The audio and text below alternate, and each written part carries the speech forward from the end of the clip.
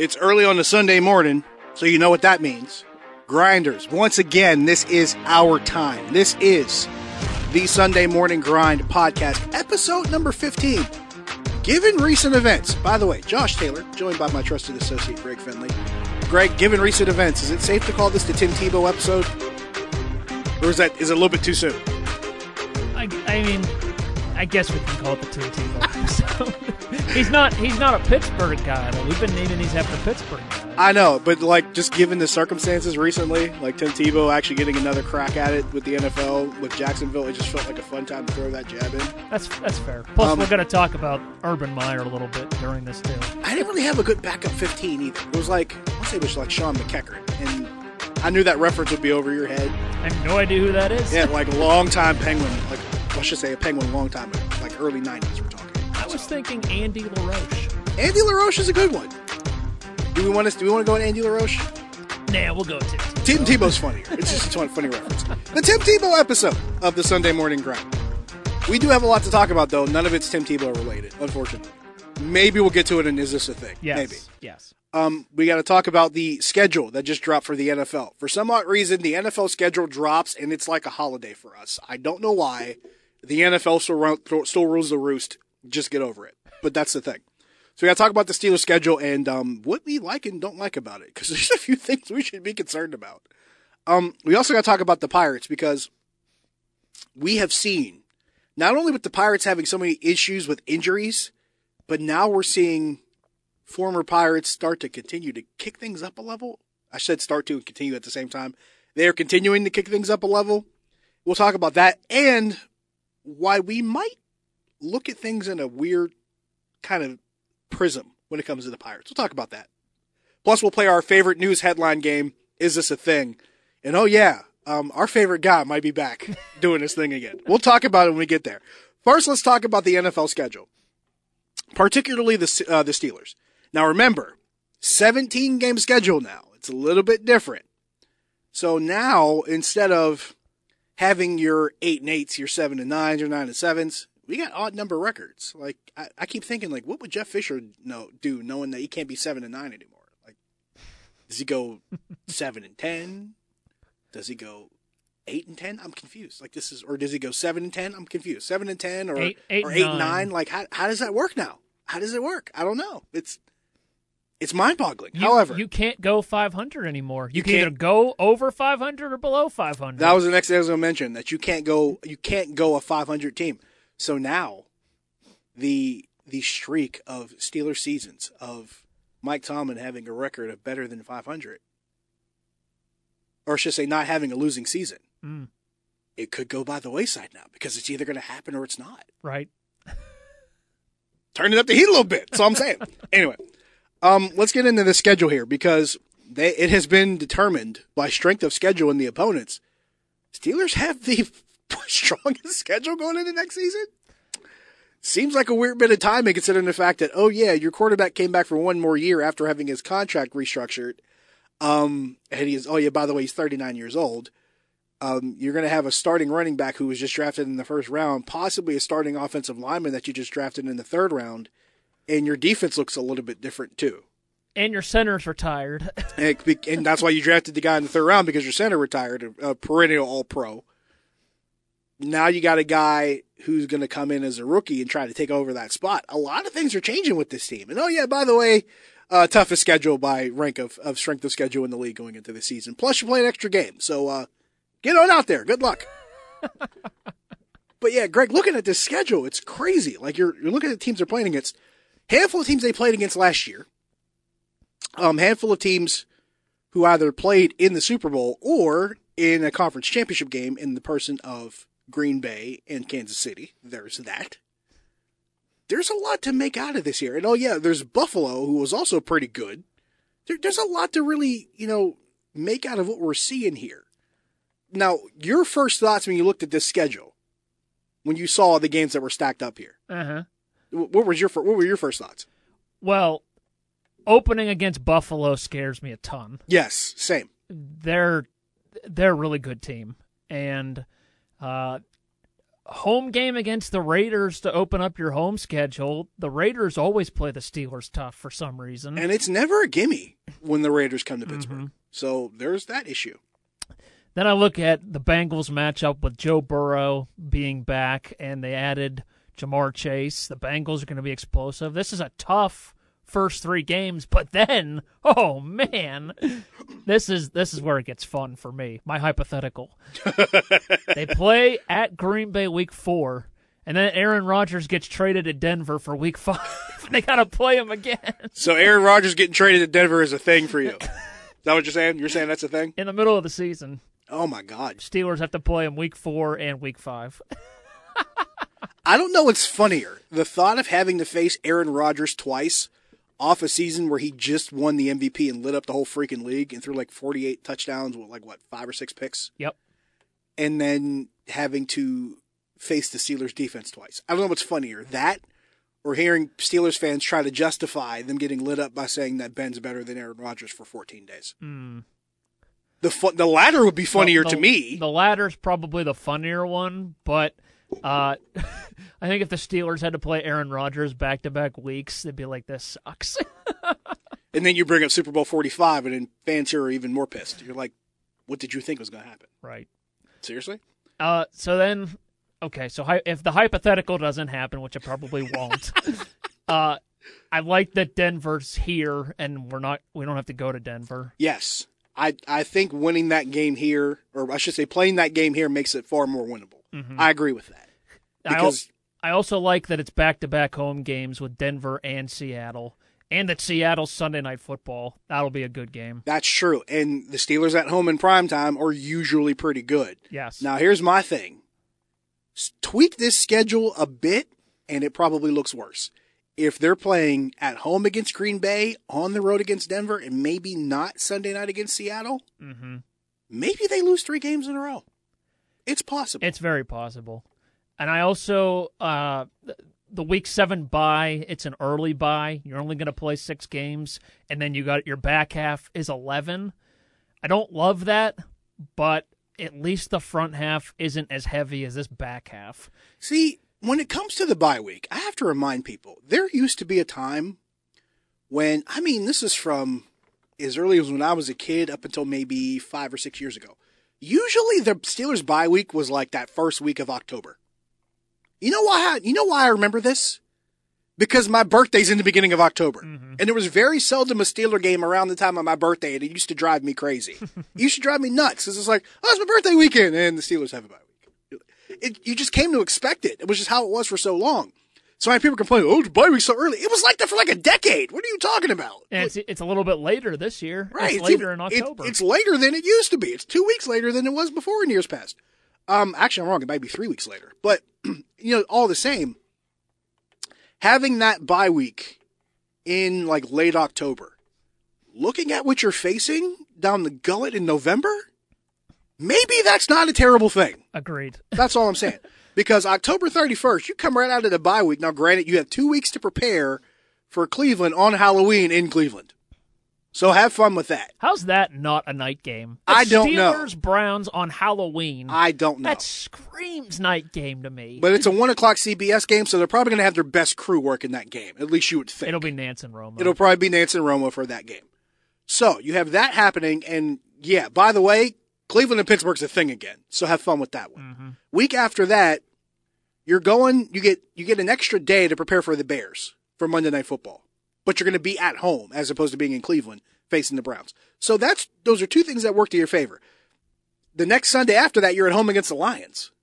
And their quarterback is now Jared Goff. Their quarterback is now Jared Goff, and they're also still the Lions. But here's what gets tricky. You're going to L.A. to face the Chargers after that because Justin Herbert now has a left tackle. Also on Sunday Night Football. Also on Sunday Night Football on the West Coast, which is not always as fortuitous as being at home on Sunday Night Football. Right. Then you're going to Cincinnati the week after that. Then the week after that, you're home against the Ravens. You get pockets here where you wonder, what do they do in this 3-game swing? Do they win all 3 games?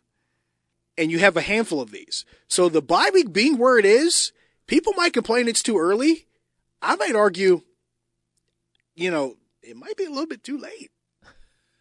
based on how the schedule looks. That's all I'm saying. Because you got Packers, Broncos, Seahawks, then the bye week.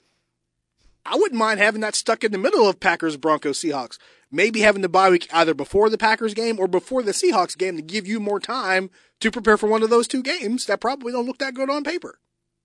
I can't argue that, especially if they have to play Aaron Rodgers twice. Especially if your hypothetical happens, that makes it all the more critical. I can't disagree with that. I mean, if they're going to play at Green Bay, they're going to face Rodgers. Then they're going to play Denver. Bridgewater's got tons of fast weapons in Denver now. Plus, they also have a really good cornerback in Patrick Surtain that they went and got. That helps that defense reload, by the way. Right. So that's going to be tough. And then Russell Wilson and the Seahawks on Sunday Night Football the next week. I agree with you. That's a tough stretch. They could lose all three of those and then go into the bye week and be like, oh, man, did we need some time off? But they lose all three of those, they're in trouble because I don't think they're beating Buffalo on opening weekend. Nor do I. So they're probably going to lose that game. They might not beat the Raiders. The Raiders play them tough. It's going to be a close game at least. They should beat Cincinnati. Should. But then Green Bay, Denver, Seattle, they could lose all three. Or at least go 1-2. I don't disagree at all. And that's how I'm looking at this. I'm looking at this season in 3-game pockets right now.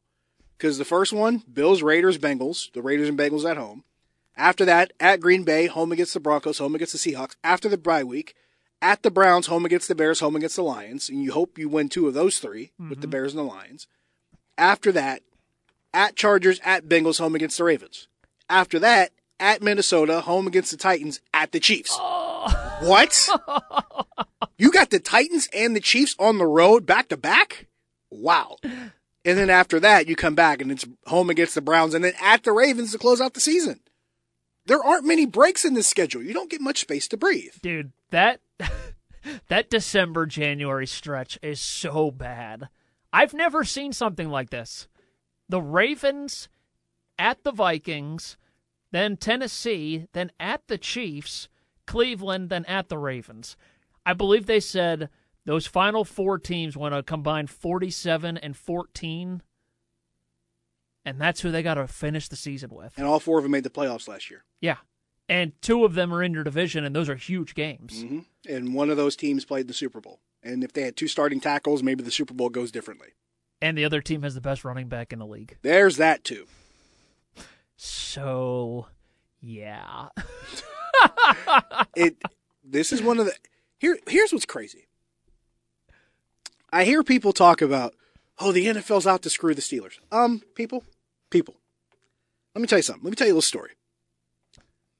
About almost 10 years ago, I moved from Pittsburgh for the first time. I lived my entire adult life. The first 30 years of my life, I lived in Pittsburgh. Moved to the middle of Northwest Arkansas, just outside of Fayetteville. First job, as a TV anchor, first time living outside of Pittsburgh. You know who my first few friends were living in Arkansas? Steeler fans who lived in Arkansas. They're everywhere. One of the friends that I became friends with was one of my coworkers, was from California, grew up in California, but his family were Steeler fans because his dad watched the Steelers in the 70s. That's how he became a Steeler fan. So his whole family, despite living in California, were all Steeler fans. I'm like, how does that work? He's like, dude, we've been Steeler fans my entire life. I'm like, all right, dude, whatever. My point is there are Steeler fans everywhere. The league benefits more from having Steeler fans everywhere than trying to screw the Steelers at every turn. The Steelers are one of the most illustrious franchises in this league's history. That's why they have 5 primetime games this season. Exactly. People think, they're trying to screw the Steelers. No, they're putting the Steelers out in the forefront because they're one of their best franchises and model franchises to do that with over the past 5 decades. That's why. They're going to have eyeballs on TV week 15, 16, 17, 18, all on the Steelers. Yes. And they get them Thursday night where they're by themselves against Minnesota. They play the Ravens the week before that. They're going to have eyeballs on that game. The Bengals, that's a division game. They'll probably have eyeballs on that game. And 3 different outlets are going to make money from that. Yep. Fox, NBC, NFL Network, and Amazon. people's eyes will be on Amazon Prime to watch the Steelers play the Vikings. That's right, Amazon. That's right. You think that's a coincidence? No. Because they know if the Steelers are playing, people all over the freaking world are going to watch that game, and Amazon's going to get some money out of this. Everybody's going to benefit from this. When I hear they're trying to screw the Steelers. No, they're not. Like, if anything, they're trying to ensure that they get more eyeballs and make more money. What's the answer to 9 out of 10 questions? I use this a lot. I use a Vanilla Sky reference a lot. What's the answer to 9 out of 10 questions? Money. Everybody wins with this.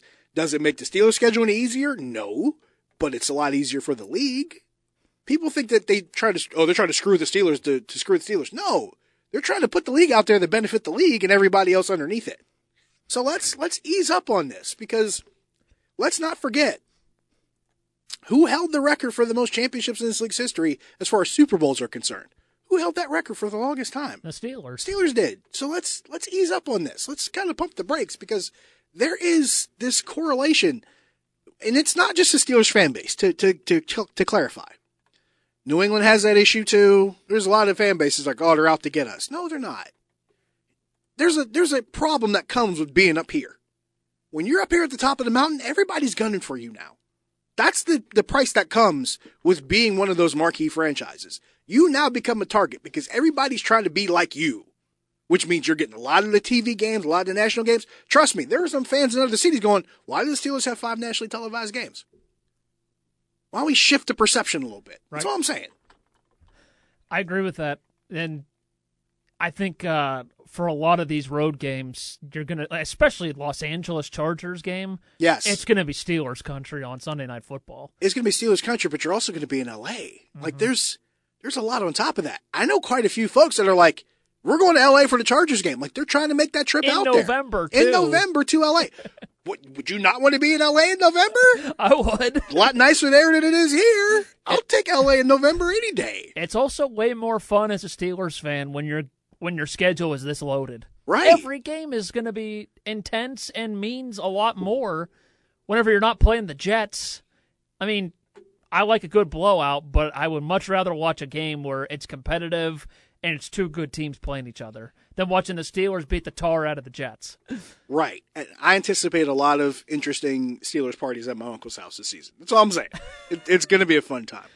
But, when you kind of put a bow on all of this, there's 2 ways you can look at it. You can look at it as the Steelers being complimented for being that kind of marquee franchise, or you can look at it as this is the season where everything's going to be kind of put to the test here.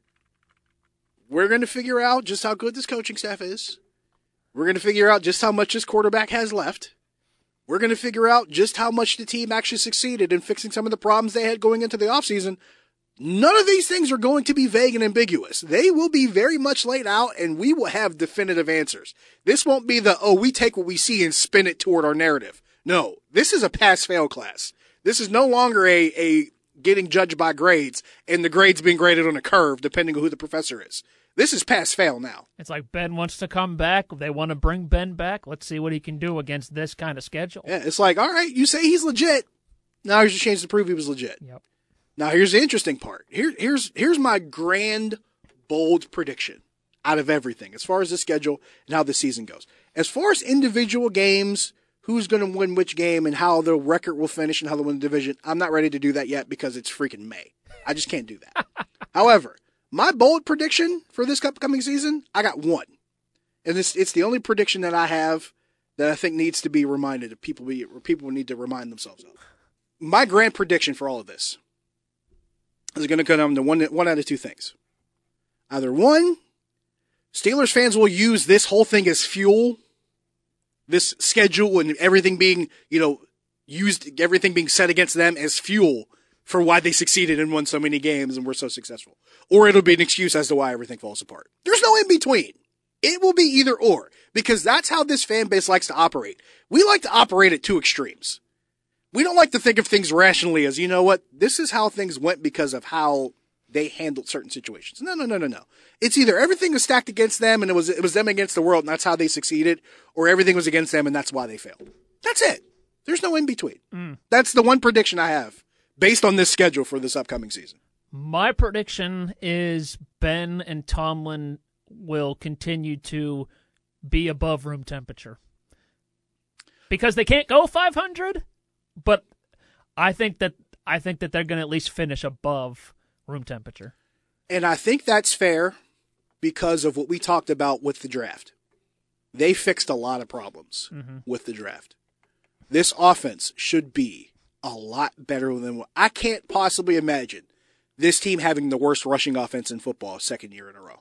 I just can't see it with the moves with the they've number made. one running back in the draft, With the number one running back in the draft. And I don't care what you tell me, he's a significant upgrade over James Conner and everybody else in that room. Yes. It's not bad to say that. Like, people are like, oh, well, you have this guy. Yeah, you do. He's still better than that guy. Sorry. Still better than that guy. It is what it is. The offensive line. We can say what we want. The offensive line might be better for two reasons. One, hopefully your center can snap the ball directly to the quarterback as opposed to the alternative, which is pretty much a win by default. And number two, I expect much better left tackle play. I expect much better left tackle play, and I expect much better run blocking with this group. Because of A, the offensive line coach being better, B, the play caller being better if only by default, and C, the scheme that they're going to use is going to tailor more to what they already have, or what they just acquired in this most recent draft. That's how I feel about it. But all that kind of feeds into your prediction of this coach and quarterback, which I think the relationship is symbiotic. It is never one more or one over the other. History has told us that it's the two together, and nothing more, nothing less. That this coach and quarterback will be successful largely because of the things surrounding the quarterback being easier to make his job better. I also look at the back half of the schedule.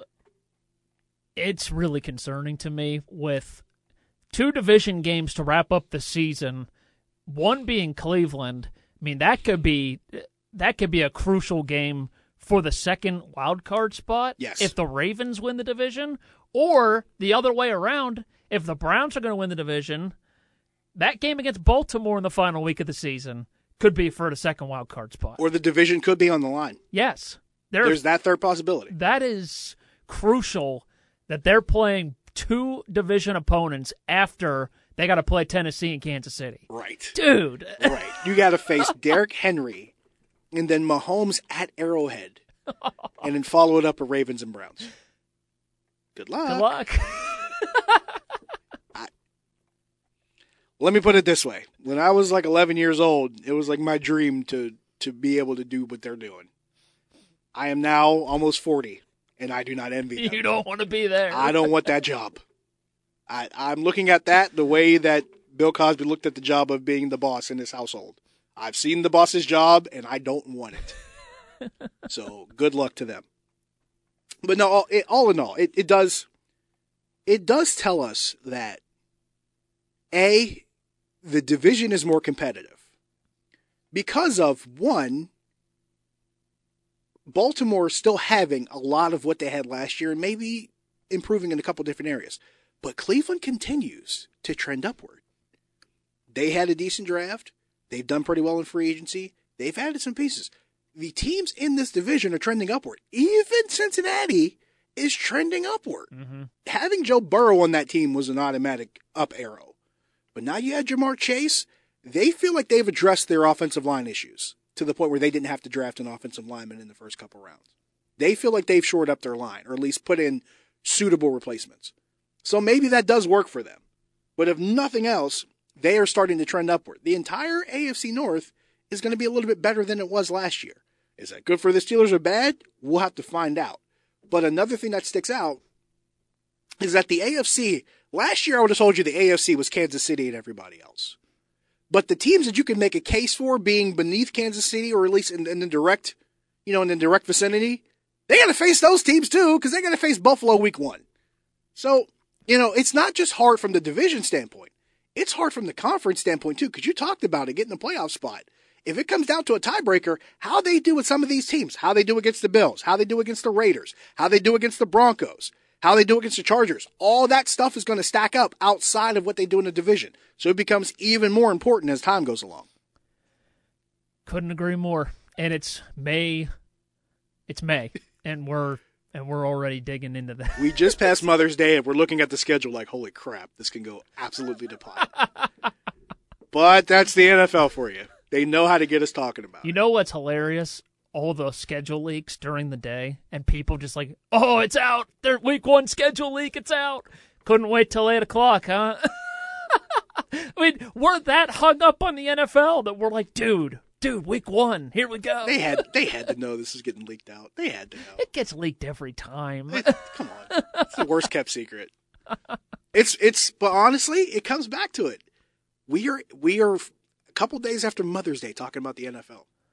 Mission accomplished. They stay relevant all the time. It's what they do. Like, as far as leagues in this country go, the NFL is still king. You're better off just accepting it and moving on, which is what we're going to do, because we got to talk some baseball here. Pirates have gone through some injuries in the past couple weeks here. Not only injuries, but then weird COVID-related situations where Gregory Polanco wasn't on the roster for a spell there. And not only have they lost Colin Moran at first base, the guy that they were expecting him to replace him there in Phillip Evans, he is now hurt. He just got put on the injured list. So now they call up Will Craig. So we're getting to the point where a team that's already in the middle of a rebuild, they're losing guys that were supposed to be out there every day helping them out. And now they're going to the cupboard, and the cupboard's getting bare. We're talking about a team that was supposed to have a few guys in the outfield that hopefully one sticks. They're through, 3 or 4 different guys playing the outfield now that they've brought in between Anthony Alford and Ka'ai Tom and Dustin Fowler, and now it's Troy Stokes Jr. They just keep shuffling and Ben Gamel of all Ben people. Gamel. They're shuffling guys in and out. And you tell people, this is what a rebuild looks like. You're not bringing in bodies per se, all of them, to be fixtures of the future. Sometimes you're bringing in bodies because you need 9 bodies on the field. You need a body in the outfield. You need a body in the outfield. You need a body behind the plate. You need at least one body that can pitch every 5 days. And you need 4 more guys to help come behind that guy. This is how this works. And it does kind of lend to another side of the coin here, because you and I talked about this. There was a discussion, I believe it was the Reds broadcasters, that talked about the Garrett Cole trade to the Astros. And how Joe Musgrove trade. Trading Garrett Cole to Houston and the players that they got back, including Joe Musgrove. Yes. And how the players that they got back from the Garrett Cole trade, in the person of Jason Martin, Joe Musgrove, Michael Feliz, and Colin Moran, are now no longer on the Pirates roster or injured. And my response to that is, so what? Because Jason Martin left as a free agent. Michael Feliz was designated for assignment. He's not gone yet. Designated from assignment doesn't mean you're outright kicked off the team or released or not on the roster anymore. Basically, it's like baseball purgatory. You just can't pray your way out. You either wait for a team to claim you, or you get sent down, or you can refuse it. You can refuse outright waivers and become a free agent yourself. But there's a lot of layers to being designated for assignment. Mm-hmm. Then there's Colin Moran, and it's like, he got hurt. Yeah, that one's not fair. He got hurt actually making a good defensive play at first base, which I don't care who you ask. You get random Pirates fan 2 years ago and say, hey, Colin Moran, that might actually be a decent first baseman in 2 years. All of them will call you a liar. Got hurt playing his position fairly well, and we're like, oh, see, this is how things went wrong. No, because Colin Moran was actually playing well before he got hurt. That doesn't count. I have an issue with the way we look at trades in retrospect with this really weird lens of, oh yeah, let's make it fit the way we want to because it's easier that way. No, because, yes, Joe Musgrove got traded off to San Diego. You mentioned that Joe Musgrove's no longer a member of the team, but you leave out the fact that he brought 4 guys back by himself. So if you're looking at it the way you should transactionally, instead of just saying, oh, these guys are no longer here, yeah, one's no longer here out of the 4, but he got you 4 guys back, and one of them is already becoming a pretty good reliever in your bullpen, in David Bednar. Yep. Agreed. You're looking at this the wrong way. And Bednar wasn't doing that at all in San Diego. No. But when he came here, it was a fresh start, and he's been awesome. And he just pitched in a day game against Cincinnati in a 1-1 game. He comes in the 8th with the runner on, strikes out 2 guys, and gets out of that inning clean. Throws a 100-mile-an-hour fastball to get him, to get the final strikeout of the inning. This guy's pitching high-leverage situations now. This is one of the guys you got back for Joe Musgrove, who got shipped off after being one of the 4 guys you got in the Garrett Cole trade. we always look at this in the wrong lens because, oh yeah, they traded off a bunch of dudes. Okay, fine. But one guy out of 4 in a trade got you 4 more. Mm-hmm. And a couple of those guys might be interesting fixtures in the next couple years. We're looking at this the wrong way. Also, Colin Moran getting hurt. I talked about this before. He got hurt doing his job, but there's one part we leave out. Colin Moran might not have that job if they hadn't traded the previous guy who held that job before at first base with Josh Bell. And oh yeah, by the way, that guy's terrible at his job right now. I sent you this text message because I thought this was important. Mm-hmm. Shout out to Raise the Jolly Roger, the Twitter account, and who used to run the blog. He pointed this out. He had a tweet that said, the one where Nationals fans watch Josh Bell play defense. He had a screen cap of different tweets of Nationals fans talking about how terrible Josh Bell is at defense. Which is the same things we used to say before he got traded. Right. And then we got confused and surprised when he didn't bring anything back in return. Because you got a first baseman who can't throw and can't catch. And he's not hitting either. Right. Meanwhile, the guy who played there before when the team was actually a postseason contender, he couldn't really throw or catch either. It's funny how this keeps happening. Right. But it's funny because you look at what Nationals fans are saying about Josh Bell's defense. And one of them said, well, let's be very clear. Zimmerman wouldn't have been able to make that throw either, but damn, Josh Bell's struggles are real. And another guy said, MLB players are incredibly talented. Josh Bell can absolutely rake, but I throw harder than that from first. Another guy said, Josh Bell is so bad. I mean, good Lord, he can't even throw the baseball, and he plays baseball for a living. These are people from the team that Josh Bell got traded to. And oh yeah, he's hitting like well below the Mendoza line. It's funny how we can laugh at Todd Frazier being terrible, but we don't talk about when the guy who got traded that Todd Frazier plays, one of the positions he plays was that guy's position, and that guy's been terrible too. At least Todd Frazier can play defense. What the hell is Josh Bell's excuse? That's what I'm trying to figure out. That's a fair point. Yeah, I think Josh Bell had 2 good months in Pittsburgh, and Pirate fans like, he's back. You know, this is the guy that we thought we were going to get. And they're like, lock him up. Get him now. Could you imagine if he would have actually gotten an extension, like a 10-year deal, and he's hitting and playing like this? It would be Gregory Polanco all over again. Remember Gregory Polanco got that contract extension? Was it 2015, I want to say? Mm-hmm. And they're like, oh, man, they locked him up, and they didn't pay a lot to get him. Now they're like, Polanco's got this crazy big contract. Why is he even here? They're damned if they do and damned if they don't. Yep. So if they actually would have given Josh Bell that kind of extension, he'd be Gregory Polanco 2.0. Thankfully, his agent is Scott Boras, and he would never, ever let that happen. It's not every day that Pirates fans say, thank God for Scott Boras in retrospect. It does not happen that often. But in this situation, thank you, Scott Boras.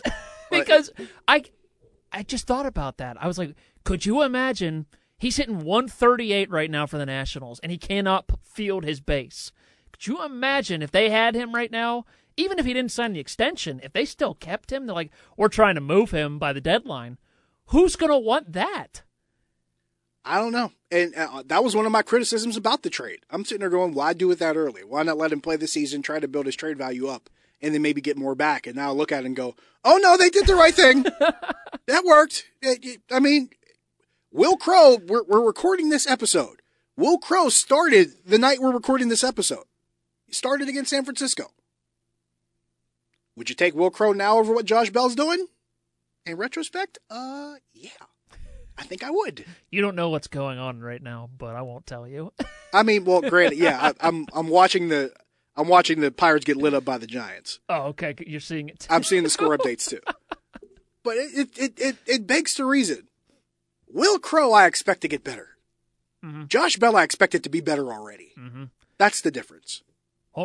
Home Run Derby might have actually cursed Josh Bell. Home Run Derby cursed, who was it from Philly all those years ago? Bobby Abreu. Oh, Bobby Abreu. Cursed Bobby Abreu. There's some people that say cursed Robinson Cano, but I mean, He's got a PED problem. He needs to fix that problem first. Some would argue that the Home Run Derby cursed Robinson Cano. Some would argue that the Mets cursed Robinson Cano. You're a Mets fan. I'll let you leave that. I'll leave that for you as you will. You just had to get that shot in. It had to be said. I mean, it may not all be his fault. That's all I'm saying. There was one more thing I wanted to talk about here. Jameson Taillon. Yes. They got a solid return for him. Yajure is already called up to the Pirates as we speak. Right. And Taillon's got a 5 ERA. Now, granted, he's facing the AL East. Which is always going to be a different animal. Look what Sonny Gray's doing with the Reds and Right. what he did in New York. Right. I mean, it's day and night whenever you're pitching in the AL East. It Absolutely. just is. The only guy that was able to figure it out, other than Garrett Cole, was Jay Happ when he went to the Blue Jays and won 18 games. It was like, how is this guy doing this? And he did it once. Yeah, and that was it. And that was it. And I remind people all the time that, baseball is not played in a vacuum. You're not always playing against the same people every night. Yes, granted, when you play a 3-game series, you're playing against that same team every night. But on the course of who you're playing against or playing with or playing for, you're not playing the same game. Remember, I have to remind people all the time, this is a game where both sides of the league don't have the same uniform rules. Yet we expect the game to be exactly the same from team to team and league to league. No, that doesn't make sense. Mm-hmm. That makes no sense at all. So when you go from the NL Central to the AL East, yeah, there's some things that are going to look a lot different. Because there aren't a lot of days off. Because the Yankees aren't going to give you a day off if you're facing them. Boston, whom I think is surprising a lot of people, they're not giving you a day off if you face them, especially if you're at Fenway. The Rays, they just continue to prove people wrong that you're not getting a day off against them. You can make the argument for Baltimore, but John Means just went through a no-hitter, and Baltimore's actually competing in games now. People thought they'd be a doormat, but they're not really laying down or rolling over like we thought they would. And Toronto's offense is mashing. Toronto continues to mash the ball, even with the healthy George Springer. Like it doesn't. You don't get much respite going up and down that division. So when we talk about, he's going to go here and do this, what do we mean exactly? Another guy that has figured it out is Tyler Glasnow. Yes. And people that want to criticize the Garrett Cole trade, criticize the Joe Musgrove trade, I'm still criticizing the Tyler Glasnow, Austin Meadows. Everybody's going to criticize the Tyler Glasnow, Austin Meadows trade. The fact that they both are killing it in Tampa. I mean, Glasnow couldn't throw a strike to save his life in Pittsburgh. And now he's killing it for them. Meadows is killing it for them. But the fact that they got Chris Archer back on their team, it's gone full circle. Absolutely. That's one that's going to grind my gears for years.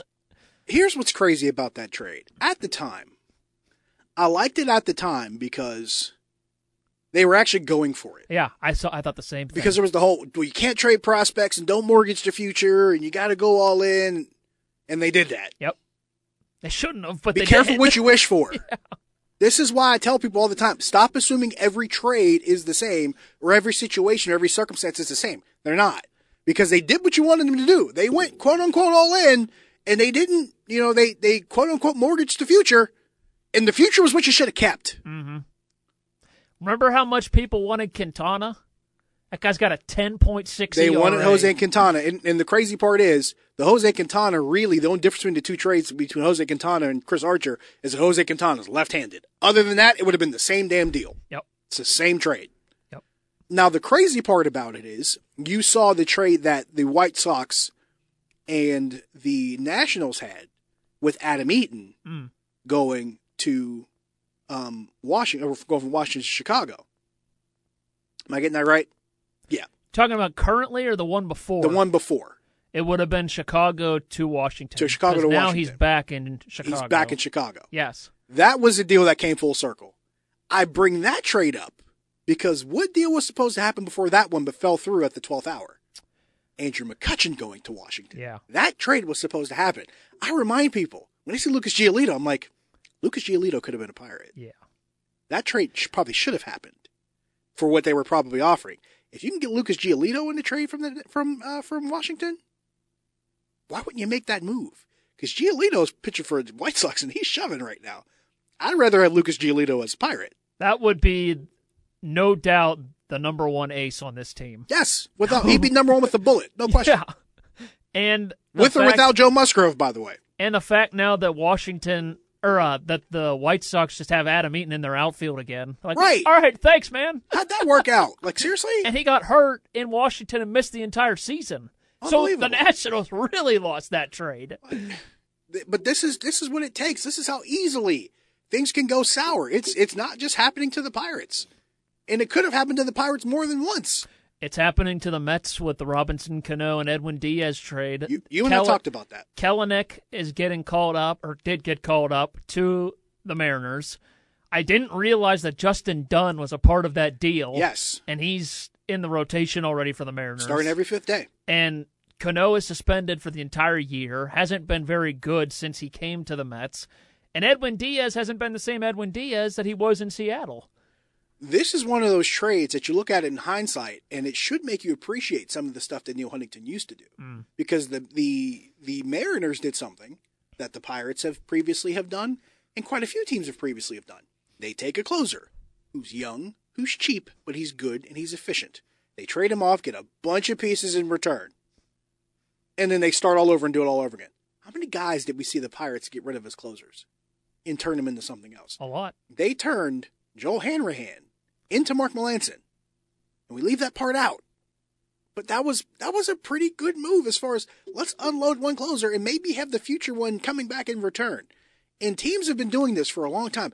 Billy Beane's been doing that for more than 20 years. Mm-hmm. Taking a closer and flipping them for something else of value because we put too much value on closers. Not we, but there are teams that put too much value on closers and closing out the ninth inning. You probably got 3 guys in your bullpen now that can do it. But since you've seen this guy do it a handful of times, he must be really good. Oh, he's quirky. He's got this weird little delivery. He's got this weird stare at the mound. He must be good in the ninth inning. 4 guys in your bullpen can probably do that too.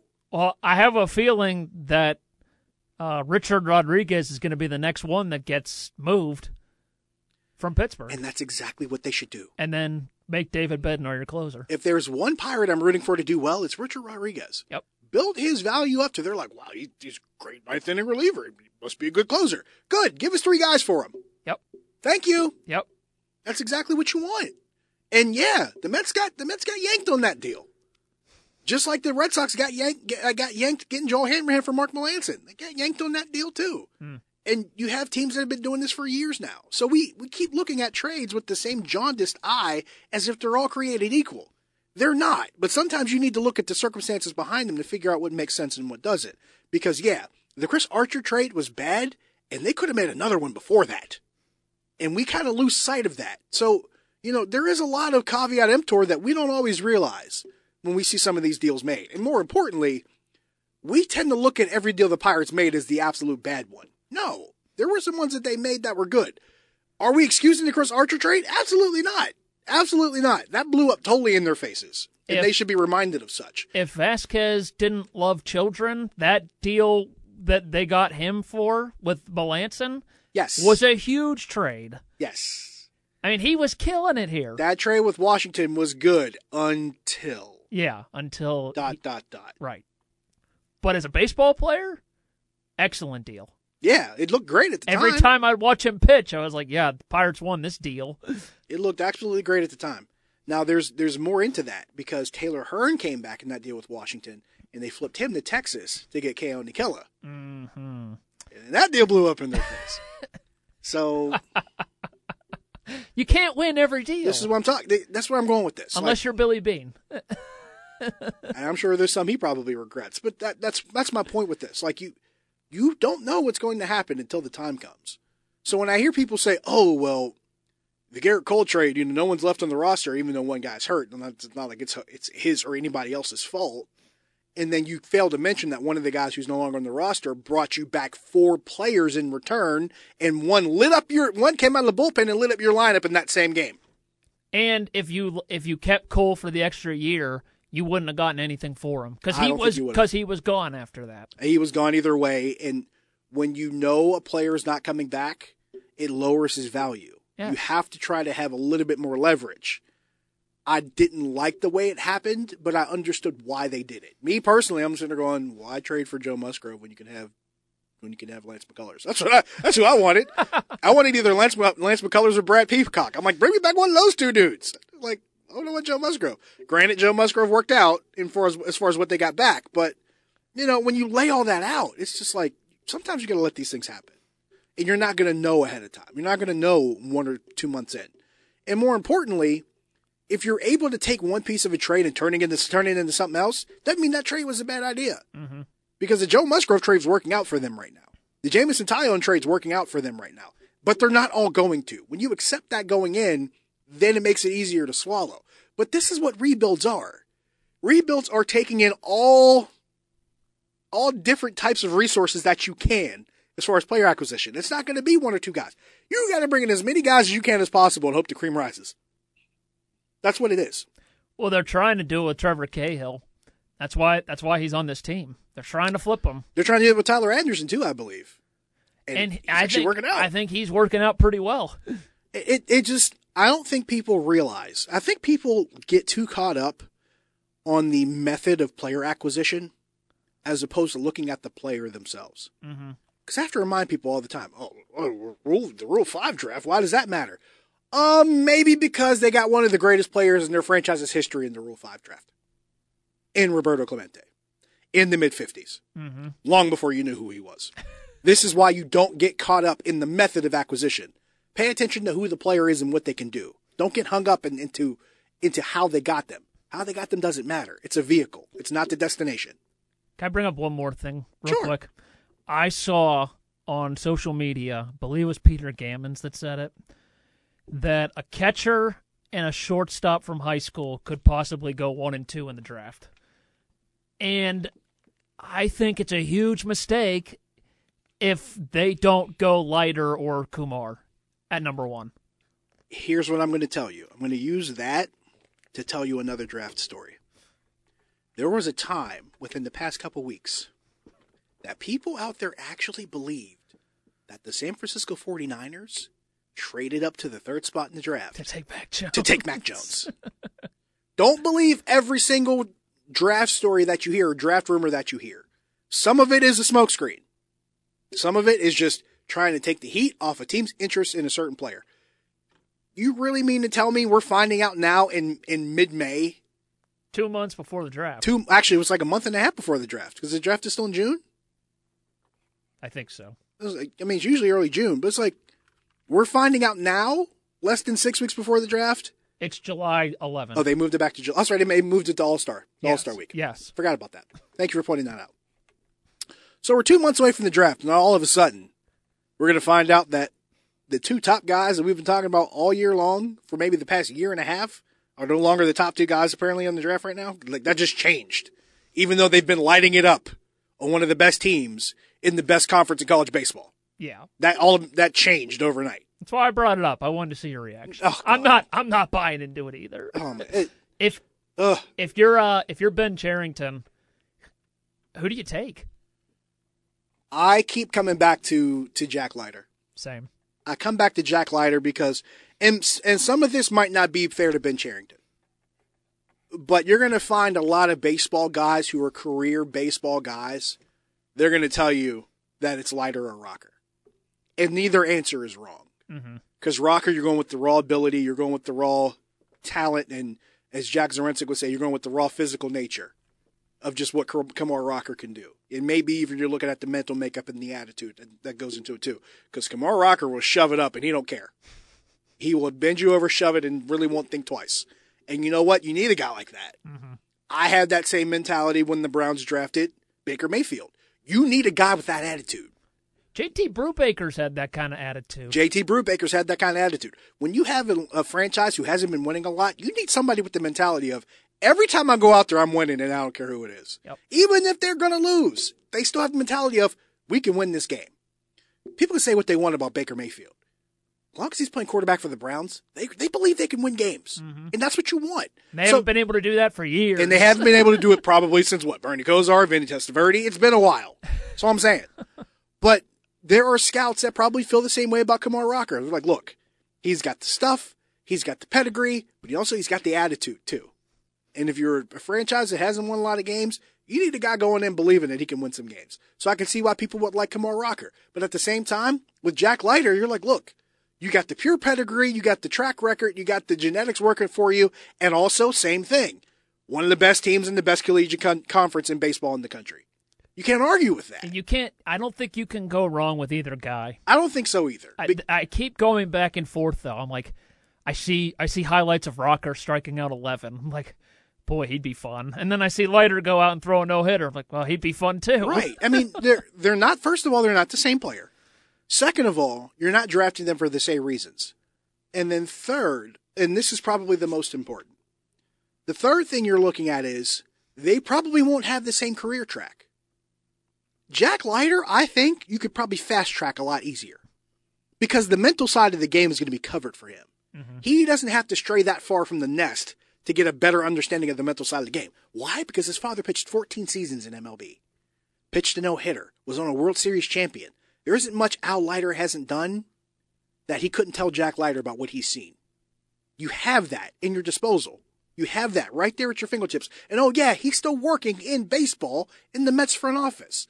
That is one thing you're going to look at and say, okay, that is an advantage that Jack Leiter has over Kumar Rocker. Nothing against Kumar Rocker. It just is what it is. Mm-hmm. At the same time, Kumar Rocker might have a higher ceiling. So Rocker might have a higher ceiling, but maybe Leiter has a higher floor. They're not the same guy. But like you said, neither one's the wrong answer. But a high school catcher and a high school shortstop probably are the wrong answer. And if you're buying into that, and you bought into the whole Mac Jones thing, they got you twice. They got you twice. Yes. Just hand your wallet over, George Jetson, and in Jane Jetson style. Take the wallet, she'll take the bills back and hand you the empty wallet back, and you can go home. It's the same principle. I always know when the segment's probably reached this course because Greg keeps laughing. We are going to take a break. When we come back, we got to play our favorite news headline game. We got a couple interesting things to discuss here. Not to mention our favorite subject for our favorite news headline game. He's at it again, folks. He's at it. I'm telling you. Either give him a reality show or give him a podcast and just let him fire off. It would make all of us better. If there's one person that lives in our head rent-free, it's this guy. Yes, but he's such a great house guest. We will discuss it when we come back. Episode number 15 of the Sunday Morning Grind. Stick around.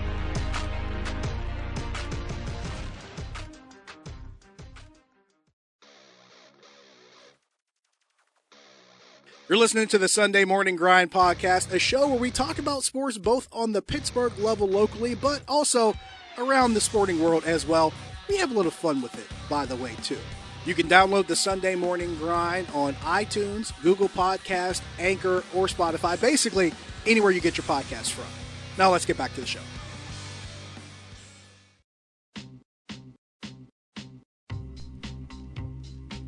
You hear the music.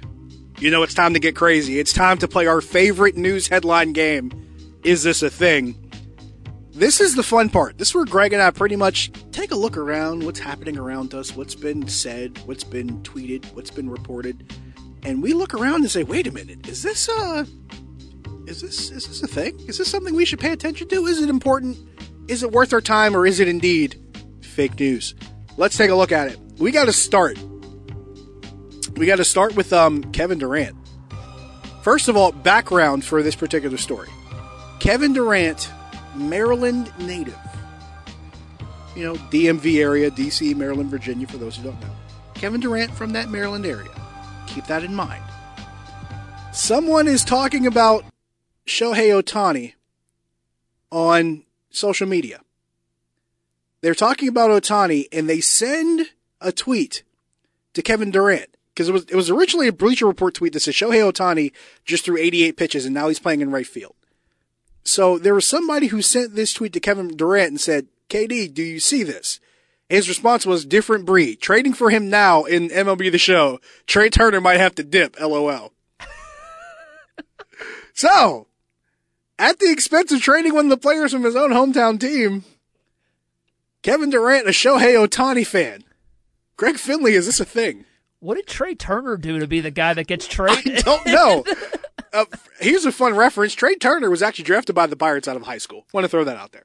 And then he decided to go to college. So there's that. Of course he was. Okay, so there's that. But, I understand that, you could turn on automatic trades and trade a guy from single A, but if you're going to make it more realistic, fine. But Why Trey Turner? You still need a shortstop. Trey Turner just getting sent to the Angels straight up for Shohei Ohtani. Like, wow. You need a shortstop, though. Otani's not going to play shortstop. My thing is, what did poor Trey Turner do to anybody? That's what I'm saying. What did he do to you, KD? And then he goes on Twitter and is like, do I still play for the Nationals?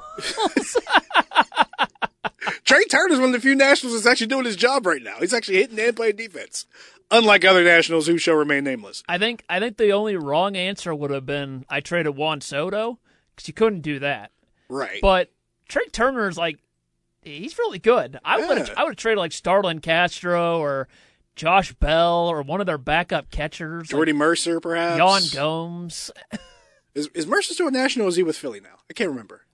Mercer's a National. He's still a National. Okay. It's they like keep bouncing around. It's like him, Jay Hay, and Josh Bell all partying in Washington. Josh Harrison might have been a good trade candidate to put in that package for Shohei Ohtani. That's all I'm saying. It's a thing. It's hilarious. And Trey Turner clapback being, so do I still play for the Nationals? It's hilarious. That was poor Trey Turner. Yeah, good on him for taking it in stride. I think he sees it on Twitter. He's like, what'd I do to KD, man? Right. If anything, you figured he was on KD's side. Speaking of baseball and possible relocations, this is another one we got to talk about here because it's one that's been discussed for some years now, and it's been an issue for a while, and it kind of ties back to a Pittsburgh sports-related story. SportsCenter broke earlier this week that the Oakland A's will start exploring the possibility of relocating to another city with the blessing of Major League Baseball, which could put pressure on the local government to greenlight a new stadium project that has been pretty much, they've been trying to figure this out for years now, and this is Jeff Passan, longtime baseball writer, reporting this. But and to really give you the background to the situation, the A's have needed a stadium for like a good decade now. Yeah. Like, it's not a secret that Oakland Alameda Coliseum, and that's not even a name anymore. They've changed the name a couple times. It used to be Oakland Alameda Coliseum. It's something else now. Alameda being the county that Oakland is in. Now, bear in mind. It's Ring Central Coliseum. What? Yep. Okay. Ring Central being one word, by the way. The place with a bunch of poop in the basement. Is that a better way to describe it? Bear in mind, this is the same place where the Raiders had the game a couple years ago against the Steelers and Ben Roethlisberger got hurt, and the team said, well, we couldn't figure out what was going on because there was an issue with the x-ray machine. And people thought the Steelers were lying. I'm like, they've had sewage issues for a decade, and you think they're lying about the x-ray machine? That place is a dump. It's not a secret. Everyone knows that place is crappy. They've needed to get out of there for a good decade plus. And then the city, here's the crazy part. Because most times you hear about teams building stadiums or relocating, the issue is, the team won't pay for the stadium, they want the city to do it. Here's the issue. The A's are actually willing to pay for the stadium and the area around it. They want help with the infrastructure that will make building the stadium easier. They want Oakland to put money into the infrastructure, which they should probably do anyway. Mm-hmm. By the way, should probably do it regardless. Stadium or no stadium, your infrastructure probably needs some help. Let's not to be a jerk, but it's Oakland, California. That's all I'm saying. Probably need help with the infrastructure anyway. But the A's are saying, look, if you do this, it might make it easier for us to actually make this work. Because the A's are putting the money up for the stadium. They want to build this entire area up into something that's not just space for the stadium. And according to the renderings, it looks really, really nice. So here's what I'm throwing out there. Given that the city of Oakland does not really want to work in lockstep with the A's to make this a better situation for everybody to keep the A's there, because if the A's get a ballpark, by the way, it's going to bring a ton of money into the organization, which they've never really had to begin with. So, or I should say, at least not to spend on players. There's that. But I say all that to say this. The A's leaving town. Is this a thing, Greg? I kind of hope it is, because they've been treated pretty poorly in Oakland. I think they could go somewhere else, get a nice ballpark, and not think twice about it. I mean, you really think the players like showing up every day to that dump? There's no way. Figuratively and literally. Dude, they don't even have a bullpen. Their bullpen is down the baselines. Even the Giants renovated their ballpark and got a bullpen, at a legit bullpen. Even the Cubs moved their bullpen off the field. Yeah. If the Cubs can do it. So I think the only team that hasn't done it is Oakland. Now, in fairness, there is a ton of space inside those foul lines. Like, you could almost put an entire another infield sometimes between the foul lines and the seats. True. So there's that. But it does speak to the fact that that stadium is so outdated. We talk so much about, like teams building stadiums and then they don't get help. No. Oakland need one. They needs one. I totally got that backwards. Oakland needs a new stadium. Look, man, the Golden State Warriors got a new stadium. The Giants got renovations. It's time for Oakland A's to do something. And the Giants stadium ain't that old by comparison. No. Not that old. They have a nice ballpark. I like that ballpark. And we're not talking about Atlanta where they built Turner Field and then built another one like 20 years later. We're not talking about that. No. That's not that situation. It for me, it's if you're the A's, you can stay where you are and build a new ballpark, but the city's not for it, or you can go to a place like Vegas and they'll probably take you with open arms. Oh. Vegas? That'd be insane. At this point, it's what, Vegas or Portland? That's it. That's pretty much your options. You're either going to Vegas or you're going to Portland. Because they're not going to let them move east. They're going to have to keep them out in the west because there's already 15 and 15. What about San Jose? Well, MLB already blocked the possibility of San Jose because the Giants had an issue with that. Okay. So there's that whole dynamic. If they go to if they get baseball in Vegas, that'd be awesome. Vegas already has hockey. They already have football now, and they already have WNBA basketball. So why not add baseball? And they have baseball. It's just minor league. Mm-hmm. Why not put an MLB team in Vegas? And you know there'll be people there because people in Vegas are actually going to live sporting events. Those teams are being supported. So it won't be a question as to whether or not it'll be profitable in Vegas. They'll make money there. They'll have people in the seats, and once again, they'll be able to spend money on players more. That's a thing to me. You think Billy Beane is on board with going to Vegas? I think he's on board with anything that gives him a better opportunity to run a baseball team. Yep. Considering the fact that he's the president of the organization and he has an ownership stake. So I doubt he's arguing. I doubt he has a problem with it. For me, that's the thing. Now, speaking of relocating, going back to players relocating, this is an interesting one too, because we just talked about the NFL schedule. And this hasn't been a secret as far as something that's been discussed or rumored, maybe because it's just a crazy thought of something like this happening, and you wonder if it's possible. But this comes from Jeff Schultz, I believe, of The Athletic, who tweeted out the Falcons put out their 2021 schedule in pictures. 17 games, 17 pictures. I'm not saying it's 100% certain Julio Jones is traded soon, but what does it say that none of the 17 pictures show Julio Jones, but 2 of them show Quadri Olison and Stephen Means? First of all, Pitt fans don't get mad because they mention Quadri Olison. It's nothing against him. However, Julio Jones not being included in the schedule photos because he might be getting traded. Is this a thing? Do you remember the Dak Prescott not being in the Cowboys video at the end of the season? Yeah. And now he's back? Yeah. Do you think Julio says something to management? You think he's like, hey, what's up with this? Do you think he cares? I don't know. That's my question. I don't know how much players pay attention to that kind of stuff. That's a good question. I don't know. Because Atlanta stinks. Now, they look like they might be getting better, adding Kyle Pitts to their team. Kyle Pitts, and that's a guy who could probably, work off of Julio, and both guys get benefit. And Calvin Ridley, too. And they Calvin got Ridley. 3 SEC guys at wide receiver and tight end. That, my friend, is not a coincidence. Correct. That's all I'm saying. So, I don't know why you would try to blow that up. I don't think that this is a thing. I think that they want it to be a thing, that they want to try and move him, so they're like, let's not put him in the photos. But it's just a bad look. If I'm a Falcons fan and I don't see him in there, I'd be pretty upset. I'd be like, Julio's about to get traded. But after the Dak thing, and then we see him get that huge contract, like you said about that tweet I saw about the draft, you can't buy into everything. That's fair. Maybe this is another one where you can't buy into it. That's fair. A wait-and-see approach. I can't argue with that. But 2 Quadri Olisons is hilarious. Yeah. I would have photoshopped Kyle Pitts in one of them. Yeah, that's something you probably just don't see coming, is a couple Quadri Olisons in the schedule photos. Because, I'm like, wait, Todd Gurley's still there, right? Right.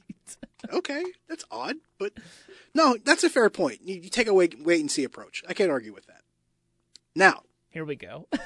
Let's get to the fun stuff, because we got a few minutes left here. We saved these for last, because they actually are related to each other.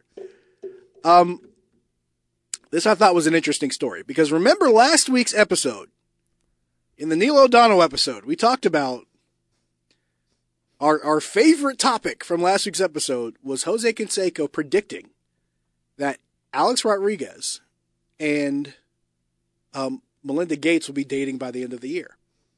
Well, Alex Rodriguez was supposed to be engaged to Jennifer Lopez, and they went their separate ways, which prompted the discussion. Because Jose Canseco was the one, by the way, who predicted that they would break up eventually. So there's that, too. There's a lot here as far as Alex Rodriguez and Jose Canseco and things that he's predicting that would happen. However, TMZ a couple days ago tweeted out, Ben Affleck started reaching out to Jennifer Lopez back in February because they have been seen together hanging out since Jennifer Lopez split up from Ben Affleck. This is the most celebrity news you're going to get in this podcast ever, for the record. But it's all tied in, trust me. But we had someone on Twitter who's named Ashton Batuso. I'm hoping I pronounced this right. And she quote tweeted this with the sentence, "How is this not tampering?" So my question to you, Greg.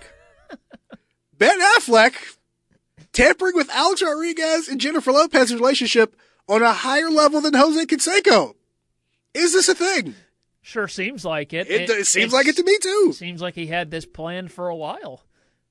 And he was just waiting. I think that they were in cahoots, and she was like, look, I'm going to end it with A-Rod, and then you and I are getting back together. He's like, all right. As long as they don't shoot Gigli 2, I'm okay with it. Shout out to Dan Dudley for floating that out there. I'm like, you're wrong for that one. But, yeah, it sounds like one of those, you're not happy in your current relationship, so you run into your ex and you start remembering what things used to be like and how it was before. And you're like, maybe we should give it another shot, and it gives me a chance to get rid of this guy. And she hears A-Rod on a microphone and it's like, boy, is he bad at this. And maybe she doesn't want to move to Minnesota. Nothing against your boys. That's just all I'm saying. But and I say that being the guy who has been the new boyfriend that got dumped for the ex. I've been that guy a couple times, so I get it. It worked out okay for you, though. It worked out fine. For all intents and purposes, it worked out fine. I ended up meeting my wife, and now we have a beautiful son, so it's okay. But, yeah, this is tampering. It feels like it that way. I say all that to say this. Yeah, get to the text message you sent me. I gotta find that one, because that was a good one. This one is, I have to admit, this is one of the best ever. As far as tying all this together.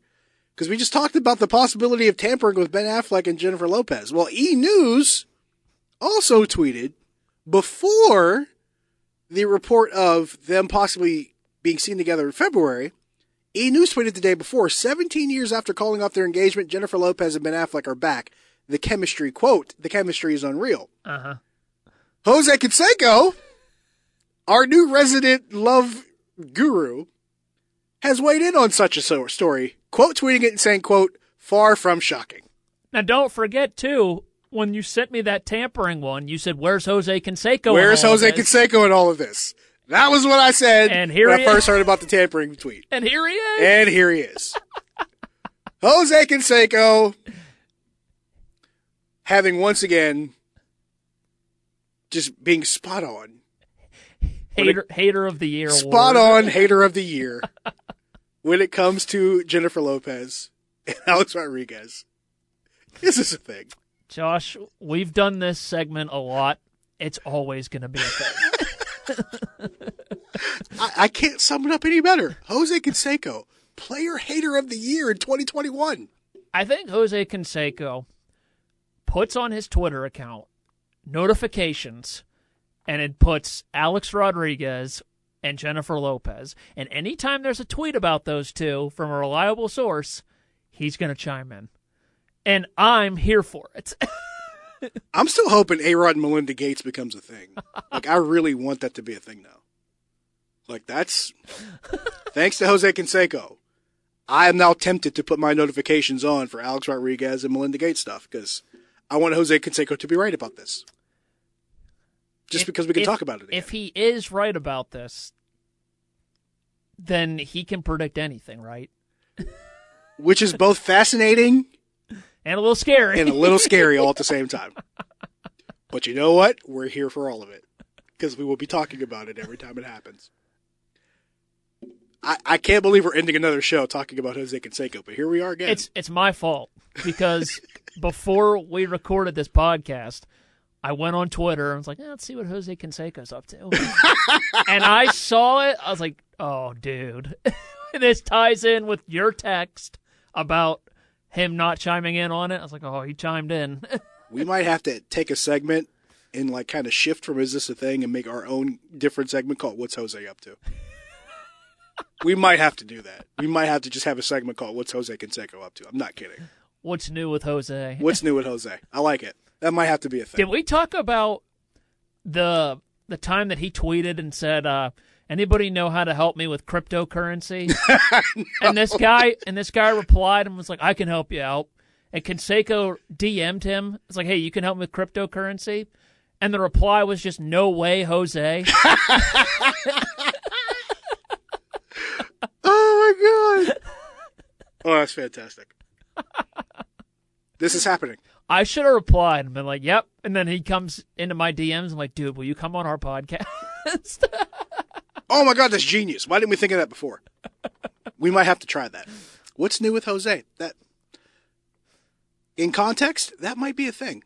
And on that note, that is how we'll wrap up episode 15, the Tim Tebow episode of the Sunday Morning Grind podcast. Wait. We have one more. We do? We got to talk about Tim Tebow. Oh, God. We do have to talk about Tim Tebow. We got to talk about the Jaguars. Oh, Tim Tebow possibly becoming a tight end on the Jaguars roster? And Urban Meyer finding a way to screw it up because he will? I'll ask this as a thing, but we can say the answer at the same time. 1, 2, 3. Yes. This is a thing. Because it will probably happen, and Urban Meyer will find a way to screw it up. He's going to try and run Wildcat with Tim Tebow when he has Trevor Lawrence as his quarterback. It's going to happen. When it does, I'm going to text you and be like, dude, Urban Meyer just ran Tim Tebow on Wildcat on 4th and 1 instead of giving the ball to Trevor Lawrence. Oh, just wait till they get to the goal line and try to run Philly special like the Eagles in the Super Bowl against the Patriots. It's going to happen. They're going to get in the goal line and try to run some crazy Philly special type stuff with Tebow and Trevor Lawrence. Watch. And announcers are going to eat it up and be like, oh, here comes Tim Tebow. Oh, Tebow magic. No. Stop. No. Please. No. The only thing I find less interesting than Urban Meyer trying to coach a professional football team is Tim Tebow being on that team. Okay? Like, it's no. As a tight end. Which he's Why? never played. Why? I could at least stomach him being in the Mets minor league organization. I could at least stomach that. This, what for? And then on that note, we will wrap up the Tim Tebow episode 15 of the Sunday Morning Grind podcast. I got nothing else, man. Wow. That's all I got. Follow us on Twitter. Follow Greg at TheGFin. Follow me, Josh Taylor HD. Follow the show at Sunday MORN Grind. We will be back at it again next week. What are we going to talk about next week, Greg? We'll find out whenever we do. We'll talk about the Penguins. We'll be talking about the Penguins because the first round will have started against the Islanders. We'll definitely have that. Odds are we'll be talking about something that has to do with baseball again, and we'll definitely be talking about something Jose Canseco related because that's how we get down. That's a guarantee. So in the meantime, we will see you next week. And stay out of trouble and stay on Jose Canseco's Twitter. See ya!